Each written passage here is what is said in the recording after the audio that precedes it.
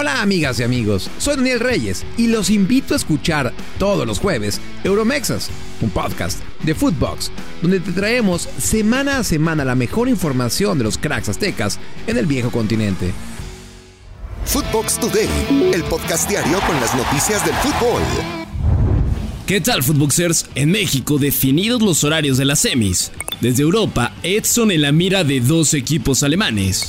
Y en Uruguay, Bielsa es nuevo técnico de la Garra Charrúa. No olvides seguirnos en @Footbox en redes sociales, seguir este podcast y activar la campana para recibir todas las noticias del fútbol que tienes que saber. Horarios definidos. La Liga MX dio a conocer las fechas y horas de las semifinales del Clausura.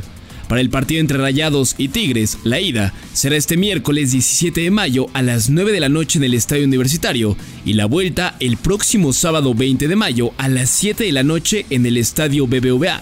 Para el Clásico Nacional entre América y Chivas, el primer compromiso será este jueves 18 de mayo a las 8 de la noche en el Estadio Akron. El partido de vuelta será el próximo domingo 21 de mayo a las 8 de la noche en el Estadio Azteca. Los favoritos del Cuau. Cuauhtémoc Blanco, histórico jugador de América, dio a conocer sus favoritos para llegar a la gran final del Clausura 2023. Escuchemos lo que dijo el exjugador.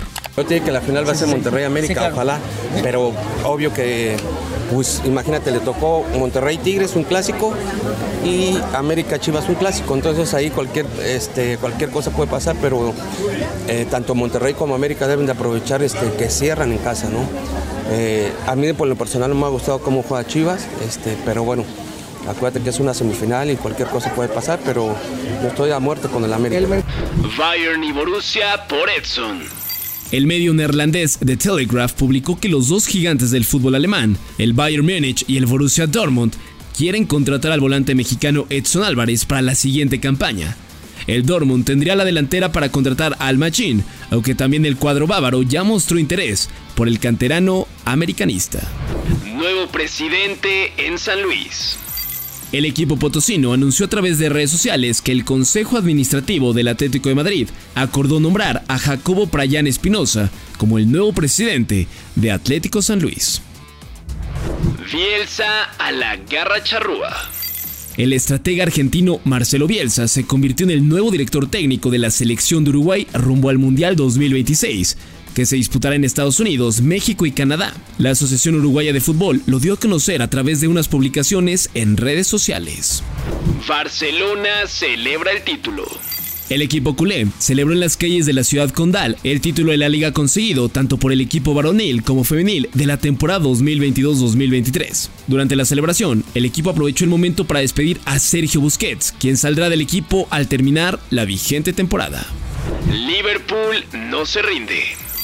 El cuadro de Anfield llegó a 7 triunfos de manera consecutiva en la Premier League. Ahora, derrotaron 3-0 al Leicester City en un duelo celebrado en el King Power Stadium. Con este resultado, los comandados por Jürgen Klopp se mantienen en el quinto puesto de la tabla, con 65 unidades. Betis se afianza en Europa. El cuadro andaluz sumó una victoria más en la liga, al derrotar 3-1 al Rayo Vallecano. Así que el equipo de Andrés Guardado se mantiene sexto lugar de la tabla con 55 puntos y dar un paso importante para estar en la Europa League. Escuchemos lo que dijo Manuel Pellegrini tras el partido. Bueno, está todavía el casi que hay que saber asegurarlo al final. Yo creo que fueron 3 puntos muy importantes los de hoy, ante un rival que juega muy bien al fútbol. En un primer tiempo donde hicimos 2 goles y donde tuvimos un par de ocasiones más claras de gol. Ellos también tuvieron un par de ocasiones en el primer tiempo. Nos fuimos con un marcador que, a pesar que lo conversamos, nos refugiamos un poco en el segundo tiempo en el 2-0.